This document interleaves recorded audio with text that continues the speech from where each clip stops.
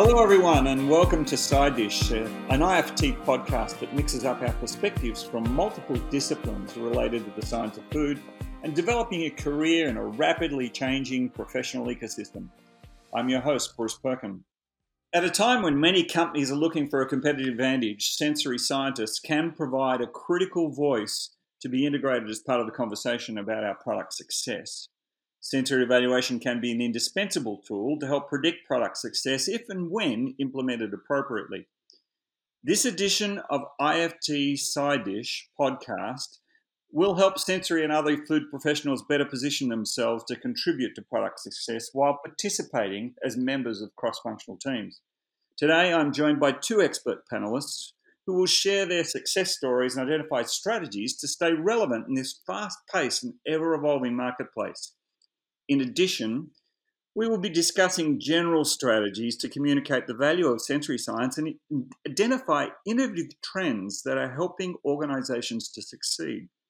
Our two guests today are Chow-Ming Lee, who's currently the Global Sensory Lead with Bayer Crop Science, and Cindy Ward, who's the owner and principal of Sensation Research. So can I please ask both of you to tell us a little bit about your background and experience in sensory science? So Chow-Ming, let's start with you. Can you tell us a little bit about your background in sensory science? Sure, Bruce. I'm one of the lucky sensory scientists who fell in love with the science early in our careers. I had a major professor who was a sensory professor. I went on to more sensory degrees and so on and studies. And before I joined the industry about 15 years ago. Um, my experience are mainly consumer and analytical sensory. So that includes areas of relating sensations and liking to instruments. I also been involved with mostly produce and natural products, so things that are actually more challenging to test, and it just makes sensory so much more flavorful and fun to work with. That's fantastic, Chow-Ming. That's really good. I'm looking forward to picking your brains a little bit about all that experience. So Cindy, you want to tell us a little bit about your background? I got my PhD at University of Georgia and was working in sensory and consumer science from the very beginning there. And unlike Chow-Ming, I've mainly focused on packaged goods.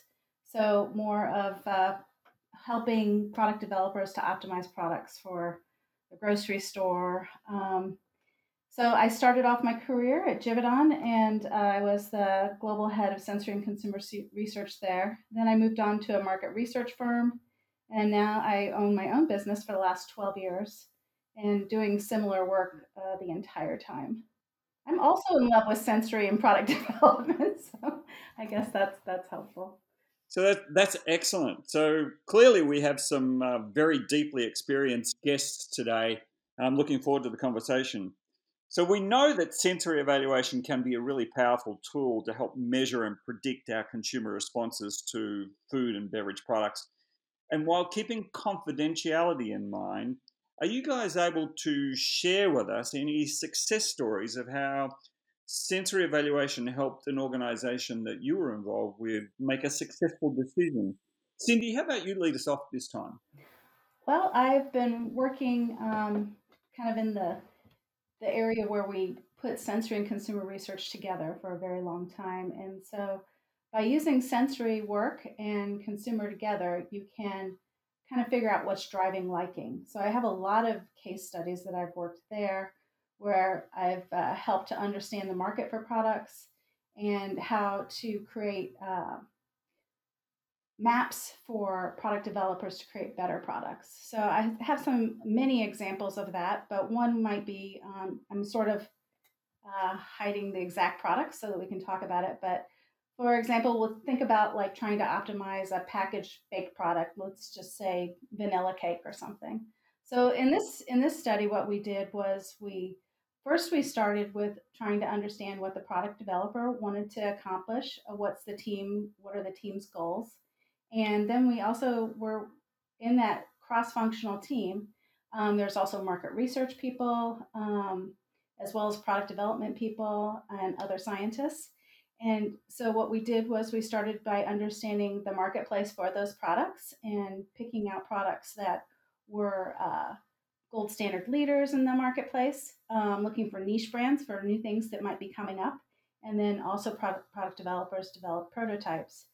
And then what we did was we put those products in front of focus groups to figure out things like, well, what problems do consumers have with these types of products? Do they have any baking issues? How do they use them? Are some of these brands for themselves and some of these brands for others? Like, what do they bring to a bake sale? How would they use that? Do they add anything to those products? How do they use frosting and so on? And then we designed a study, online study, to get statistically valid data on what the consumer's interests were for specific brands and in new ingredients that might go into those products and new ways of using those products. At the same time, then we were doing descriptive analysis to understand the marketplace of what the current products delivered, flavor, taste, texture wise, how those products were different, and where there might be some green space or open space for new places for products to be developed into. Then we selected some products that went into consumer studies. In the consumer studies, this is be with consumers actually tasting products. And we used that to figure out which products were liked, how much were they liked, what parts of the attributes of the product were good and bad. For example, is it too sweet? Is it too bitter? Is it too dense? And so on. By linking that type of work together with the descriptive maps, then we're able to create models or statistical models to figure out what's driving and taking away from liking for the products. And then we can create a set of optimal profiles based on all that data to give to product developers to go ahead and create new products or enhance the products they already have to make them even better. So, what part of the product that they might already have is not quite optimized? What would they have to do to increase the liking of that product? Do they need it to be sweeter? Is it too sweet? Is the texture too dense? Is it too light? And so on. And then we were able to, with the client that I was working with, what they did was they were able to maintain their market leadership position in some of their more indulgent products.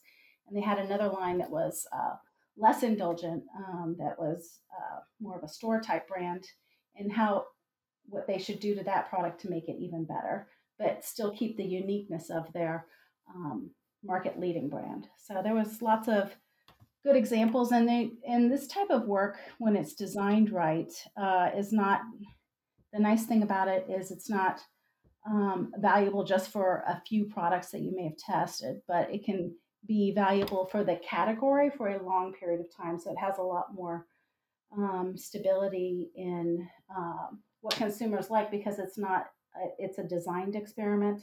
So it's not like that it's just the 3 or 4 products that might be in a consumer test, but actually understanding like a whole product category, which allows product developers to keep returning to that information over a course of years. I've even seen it be valuable for 5 to 7, 10 years. So it gives them like in-depth knowledge on the category. The work can be very technical. So it's really important the product team works closely together so that the understandings of the information are clear. So that's one big example of type of work I do. Very interesting. So, Cindy, you mentioned in the early part of that, you mentioned that you put together maps for product development to use. So, can I ask you to describe what a product development map that's coming from a sensory research perspective, what it actually looks like, and how it manifests? Can you help us with that? Sure. There's 2 ways of doing mapping when I think about it. The main way is looking at something called a principal component analysis map, which kind of lets you look at like the whole universe of the products that you've tested, and then you can decide you can find out what's the um, differentiating characteristics of a specific product. How does that product relate to other products on the map? So if the products are closely plotted next to each other, they're very similar. Products that are very far away from each other are very different. And then not only the products plotted on there, but the attributes related to those products are plotted on there. So you can see like how do attributes, what attributes are higher and lower in specific products. And by making that kind of map, you can also see if there's a density of products in one area. That's a product where there's a lot of overlap. For example, it might be very easy for consumers to just switch products in the marketplace. So maybe another brand is very similar, so that's a place that there's probably a lot of liking for that product, but there's a lot of overlap. So that means that it's very easy to switch. A gap might be in an area that consumers just haven't seen that type of product, and whether they're going to like it or not, it's unknown. So it's a place to go test and find out. So that's one way of mapping. Another way of mapping is more concrete to that specific sample. So let's just say you own a market leading product and you want to know how your product is different from the other market leader. So, in that kind of map, that's just a sensory profile type map. And what we do is we look at every attribute and how different that is in intensity from each other's products. So, those are two different ways of mapping um, that can be utilized. There's lots of other types of mapping. You can do a consumer perceptual map.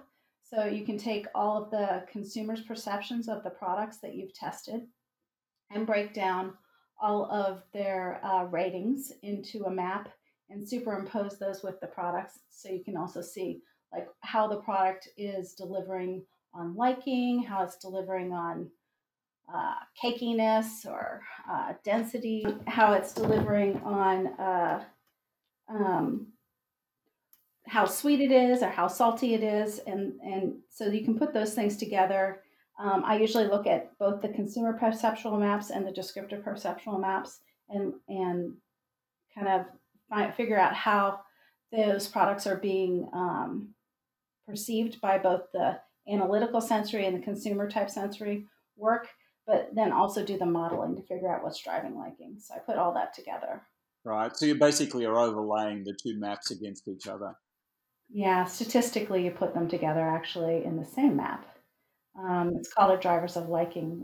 I use partial least squares regression, but there's many other different types of modeling to do so that you can statistically determine what is related to increasing or decreasing liking for a consumer's product.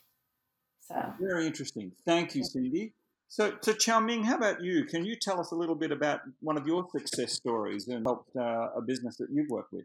Yes, so for the last 10 years, we've been trying to understand what drives consumer preference in tomatoes.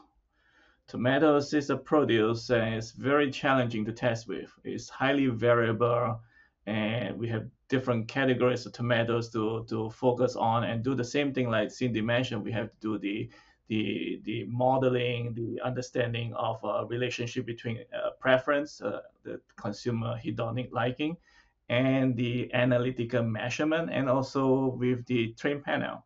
So all three will have to come together, and then we have to come up with models, and more specifically equations where you can use the machine, the instruments to predict a certain perception or even more successfully consumer liking. Fantastic. These are great stories to illustrate how sensory evaluation is really adding value. However, we know that sensory evaluation has some limitations, and it gets a lot of criticism. And these are particularly important to keep in mind when the resources to run the tests are limited, and we've all got limited resources these days. So I think we need to have a think about and maybe talk about the elements of this sensory research where we've got limitations. So what are the biggest criticisms and misunderstandings, or even challenges, with sensory evaluation by either the sensory professionals or your stakeholders? And tell me a little bit about how you've been able to address them. So, Chow-Ming, can you help us with the challenges that you've seen and how you've addressed those challenges?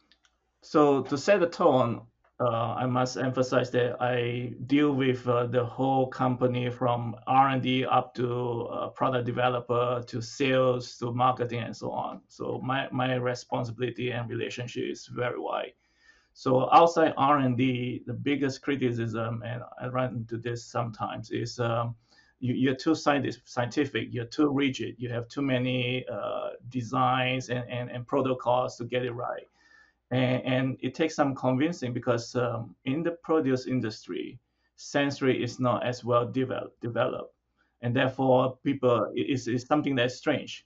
So it takes more convincing, it takes more time, and you need to show them what is the end outcome. A lot of times before we even finish or start the project, I will already have a dummy outcome for them to see, and have to explain to them what are the fundamentals and so on. So all starts with the fundamental, and finally, of course, you got to build a relationship.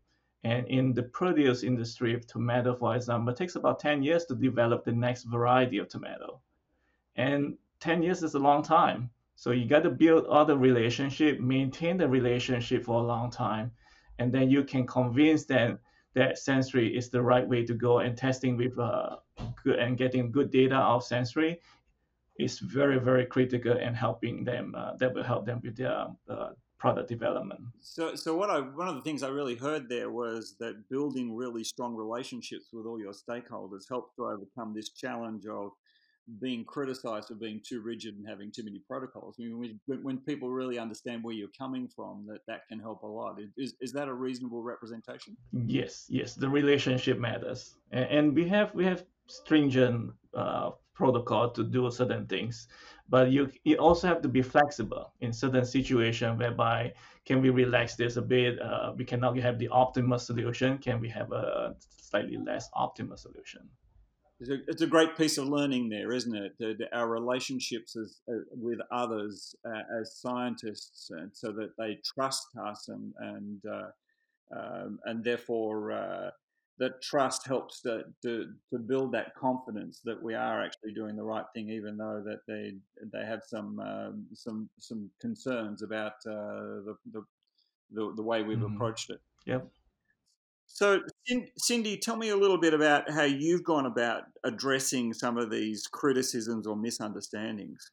I first of all, I can't agree with Chow-Ming more. I mean, you have to develop those relationships to get anything done. Sensory doesn't create any products; they just help products be made. So if you can't work with a team, then you're in a very difficult place. So I would say that I agree that we have to go and reach out to our internal clients, whoever they might be. Often they're product development for me, or other sensory people. And you need to first start with listening. Like, what are they trying to accomplish? Because a lot of sensory is custom designed in my work, um, to get data to help them achieve whatever their goal is. So if you don't really understand what the goal is, then you have some difficulty to start with. The next thing I would say is I agree with showing them past research that might be somewhat similar so they can see what they're going to be getting out of it. But after you've actually designed the experiment and telling them what they're going to get out of it, and we all agree that this is what they need, you can't just send a report out and not, walk the team through what the findings were. I think that you have to build that bridge, but you also have to kind of handhold the people who have to use your research, because if they just get this report and they're nervous about asking a question, or they're busy or whatever, if you don't actually go ahead and walk them through it, they may not understand what to do with it. It just becomes a pile of numbers that they got on their work again, and now what do I do? So I think that it's very important. The communication part of it is critical. It's not just the science part of it. So really interesting. I heard you say that you've got to really be clear about what you're solving for, and then you've really got to be clear about what they're getting out of it. Which brought me back to some of the experiences that I've had, which is you often see that sensory testing is seen by the rest of the organisation as a little bit of a black box that they don't really understand, and it seems like others might not understand your choice of methodology, and then they really struggle how to best interpret the results that you're generating. So Can you give me some examples, Cindy, in your work of how you've been able to overcome that kind of view around the black box and bring your stakeholders with you in your area of test designs and results interpretations? Sure. One thing I've done is you can invite product developers into your descriptive panel so they can see how you're breaking a product apart. You can also solicit guidance from them on maybe you're looking for a specific attribute. Often they might have a chemical in their with what they work with. Maybe the specific vanilla note has like a floral type note to that, and they may be able to help you find that. Showing them the language you're going to use and the definitions that are used there, but having them actually sit there and listen to this descriptive panel and evaluate products with them is very valuable. And I've had multiple product developers, flavorists, and so on come into the panel so they can really understand the type of work that they're going to get out of the panel and how the panel is actually breaking products down. I think that's been extremely valuable. So you solicit them to be part of the research in the way it's being made up. I think that helps a lot. The other thing I do is when I'm going through data, I bring those products back and I bring the attributes back. And when we're talking about the what their findings were, we bring those back out so they can actually evaluate sort of like in a workshop format about what this data meant. And that's also really helpful when you're bringing back the consumer work. If you've done that drivers of liking type of work, you can show them actually what attributes are driving and what attributes are taking away from liking.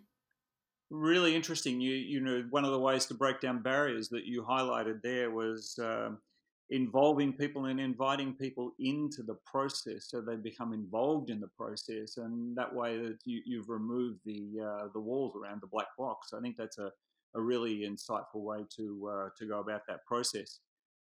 So, Chow-Ming, tell me, have you run across this challenge of other people, your stakeholders, looking at you as a little bit of a black box and not understanding your research design and your results interpretation? I often engage my stakeholders in terms of designing the experiment. So it's for produce, we get more time. A lot of times we have like maybe 6 months or 7 months to plan out a project, and that could be very helpful because we can have time designing together and see this is what you want to get out of the story. This is the design element that you need to have, and this is the analysis and so on. So the other thing I take pride in is like Cindy said, it's not the numbers that we are providing back to the stakeholders.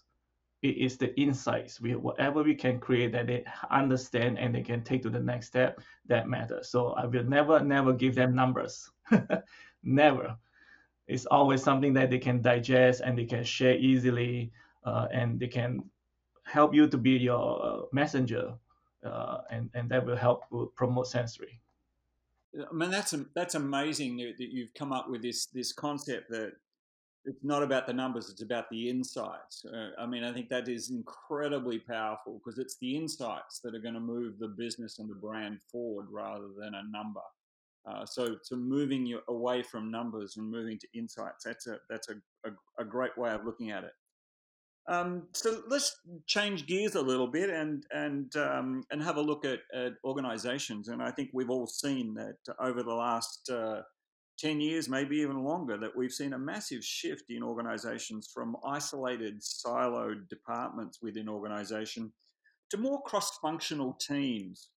And so I think the question really is, how can the sensory professionals better position themselves to contribute to product success as members of these cross functional teams? How can they become a more integrated and influential member of the team? Chow-Ming, can you tell me a little bit about what you've done to engage within a cross-functional team environment? Yes, so I am a hybrid person working on hybrid seats. I'm a hybrid because I don't just work in R&D, and I work across many functions. And one of the ways to get across functions is knowing the organization, knowing the commercial organization versus the R&D. So I have a organization map that I keep track of, that I understand who is who has moved on. And in our business, there has been a lot of changes in the last 10 years. And I have to keep updating all those relationships. Need to know who is working with who and give them a call. If there's a new person for the position, I will connect and I will say hi. Even though there's no sensory project, we will start connecting and building the relationship. And by having the relationship, then when it's time for a research project, we will work better together. The other thing would be to connect and know where to present sensory concepts. So even before they have a need, let the team in the country, for example, know what are the capabilities, what are the things they can do, the extensive research they can do, or the simpler research they can do. So we communicate ahead of time and plan ahead of time so that we are ready. So that's really interesting. You help to break down silos by being, by building relationships and networking across the organization. So in essence, you're a wall breaker on the silos. That's a really good way of approaching that challenge. Cindy, tell me a little bit about how you've gone about the process of breaking down those walls and helping to operate within and be successful within a cross-functional team. Yeah, I think it's very similar to what Chow-Ming says. It's about building the relationship early on so that it's easy to approach them and it's easy for them to approach you. Um, you have to have a kind of an informal relationship so you can just go into their office and talk to them and show them things. And I think it's kind of hard for a young sensory person, perhaps, to do, because sometimes they'll feel like nervous about going and talking to a product developer who's maybe very successful. But I think that they have to kind of have the courage to go ahead and do that and to form those relationships, um, so that then when their work comes out, that the team can feel very comfortable in asking questions and whether it's maybe they're wondering where this data came from or what does this really mean or what do I do with it. As long as you have that good working relationship, it makes it a lot easier to ask those questions and kind of. I'm not like Chow-Ming. I never got 6 months to run a study. That's kind of awesome. Um, some of mine when I was at Givaudan, we would get products in and they're like, okay, go do some sensory. I'm like, okay, what are we trying to accomplish? What's the goals for the project team? So it's just so you have to be flexible. You have to be able to have the courage to go talk to other people because a lot of scientists are introverts, and it is difficult to like just go and talk to somebody instead of just shoving an email over there and you know there goes my report and whatever. You have to actually make that in person or on video chat these days relationship so that it's easier to for people to understand what you need to get done because um, there's a lot of data. It's great if Chow-Ming can make it like just words or something what to do, but I find most scientists actually want to see the charts and they want to see the data and they want to see the tables and they want to look at everything because they're scientists and scientists want to know everything about how everything was done. So it's nice to have an executive summary for the people who might be higher up in the organization who just want to know the bullet points of what happened, what do we do now, and go on. But a lot of scientists really want to peruse through it. They want to question how it was done and so on. So I think it's important to be able to be flexible for who you're talking to. If you give all the details to an executive, they're like tone out. They don't know what you're saying. They're done. They knew that the product won or didn't win, and that's it. But the product developer wants to know why it won or why it didn't win and what to do next. So you have to be able to kind of speak the right language to the right person. A marketing research person may not even know you exist. Somehow they think that product development just does their work and they make a great product and that's it. And it just magically appears. So you have to explain that there's a whole bunch of scientists and researchers that also help product development. It's not that the product just comes fully formed into the group. So that doesn't necessarily happen with maybe food companies as much as I've seen market research people come from just in the market research world over into a CPG company, and then they are flabbergasted that there's a whole bunch of other scientists who work with consumers that work on product. So I think that being able then to convince them that you also work with consumers, but in a different way, and how that helps to create new products. I think so. You have to communicate all the time. I with Jivanon, we always used to say you have to over communicate all the time. So you think you might be being clear, but you have to over communicate to actually uh, have people understand what you're trying to say.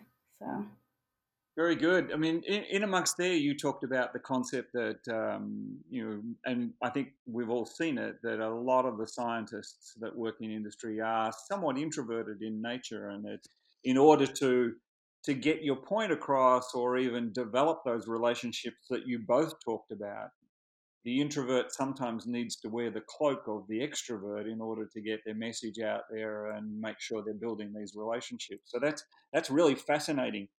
I've certainly worked in organizations that have very little or no sensory experience, or even they don't even regard the sensory area as a high value area.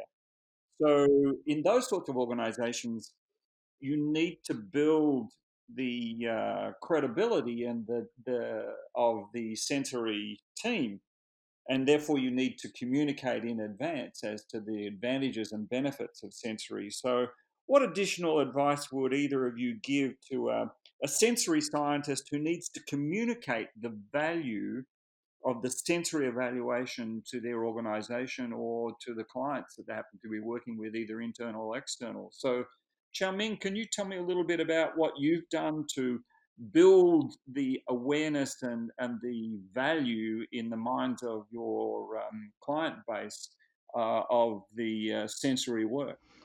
I have the opportunity to represent the company on many occasions. In fact, about 10% of my responsibility is actually corporate engagement and customer engagement. And in those kind of engagement, I will be talking to the participant, the audience, about what I do in terms of sensory and in terms of consumer testing. And at the same time, I have audience who are actually from the company, and they could be high level. So the directors are there, the CEO is there, and they will listen to my explanation of sensory science at the same time. So that really helps. And the other thing I do is we have something called Yammer, which is more like an internal Facebook kind of website where you can post what has happened in your area. And occasionally I post something that is serious. Sometimes I post something that is fun in sensory, and that gets the whole company aware of what you do for the customer, for the research, and for the even the consumers. Sometimes we have high school students or visitors. So those are really, really helpful to spread the news. Very good. And Cindy, what sort of things have you done to help build the awareness and the value proposition of sensory within an organization or within a group of clients? well, I used to have to give presentations almost every day to external clients and internal clients, and so there was always a smattering of different types of research and questions and what you might get out of those types of designs. So it was a lot more of communicating presentations and showing examples of past work of what we can do. I've done a lot of presentations actually at IFT too on different bodies of research, um, which helps, I think, somehow to uh, kind of do community outreach to other food scientists. I've been part of a team on sweeteners for symposium for that. I think that there's just different ways to communicate and outreach to people.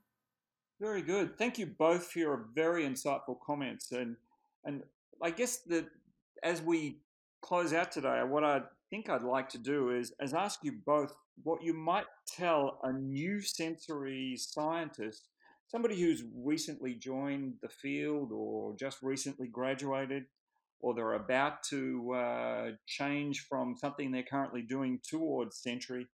What would you tell them that they should be focusing on as they start off in this area? So, Chow-Ming, how would you say? You are a storyteller. You have to learn how to tell the story of this sensory data. And the more you can explain that in an easy to understand, in a visualization that they can take home and remember, the more successful you'll be. Wow, that's a really powerful thing to tell somebody they're a storyteller, and they've got to make the data talk for them. That's really cool. Cindy, what about you? What can you add to somebody that might be thinking about moving into sensory as a career, as to what they might need to do to start off? Now, I think that probably just like along what we've been talking about all day, that you have to have the courage to outreach to your fellow scientists and to be a team member, and that knowing that you have to listen to what they need, you have to design the work so that it accomplishes what they need, and then you have to communicate it afterwards. And that takes a lot of courage, especially for young people, to feel secure in what they have to talk about. But I think that you just are going to have the courage to start.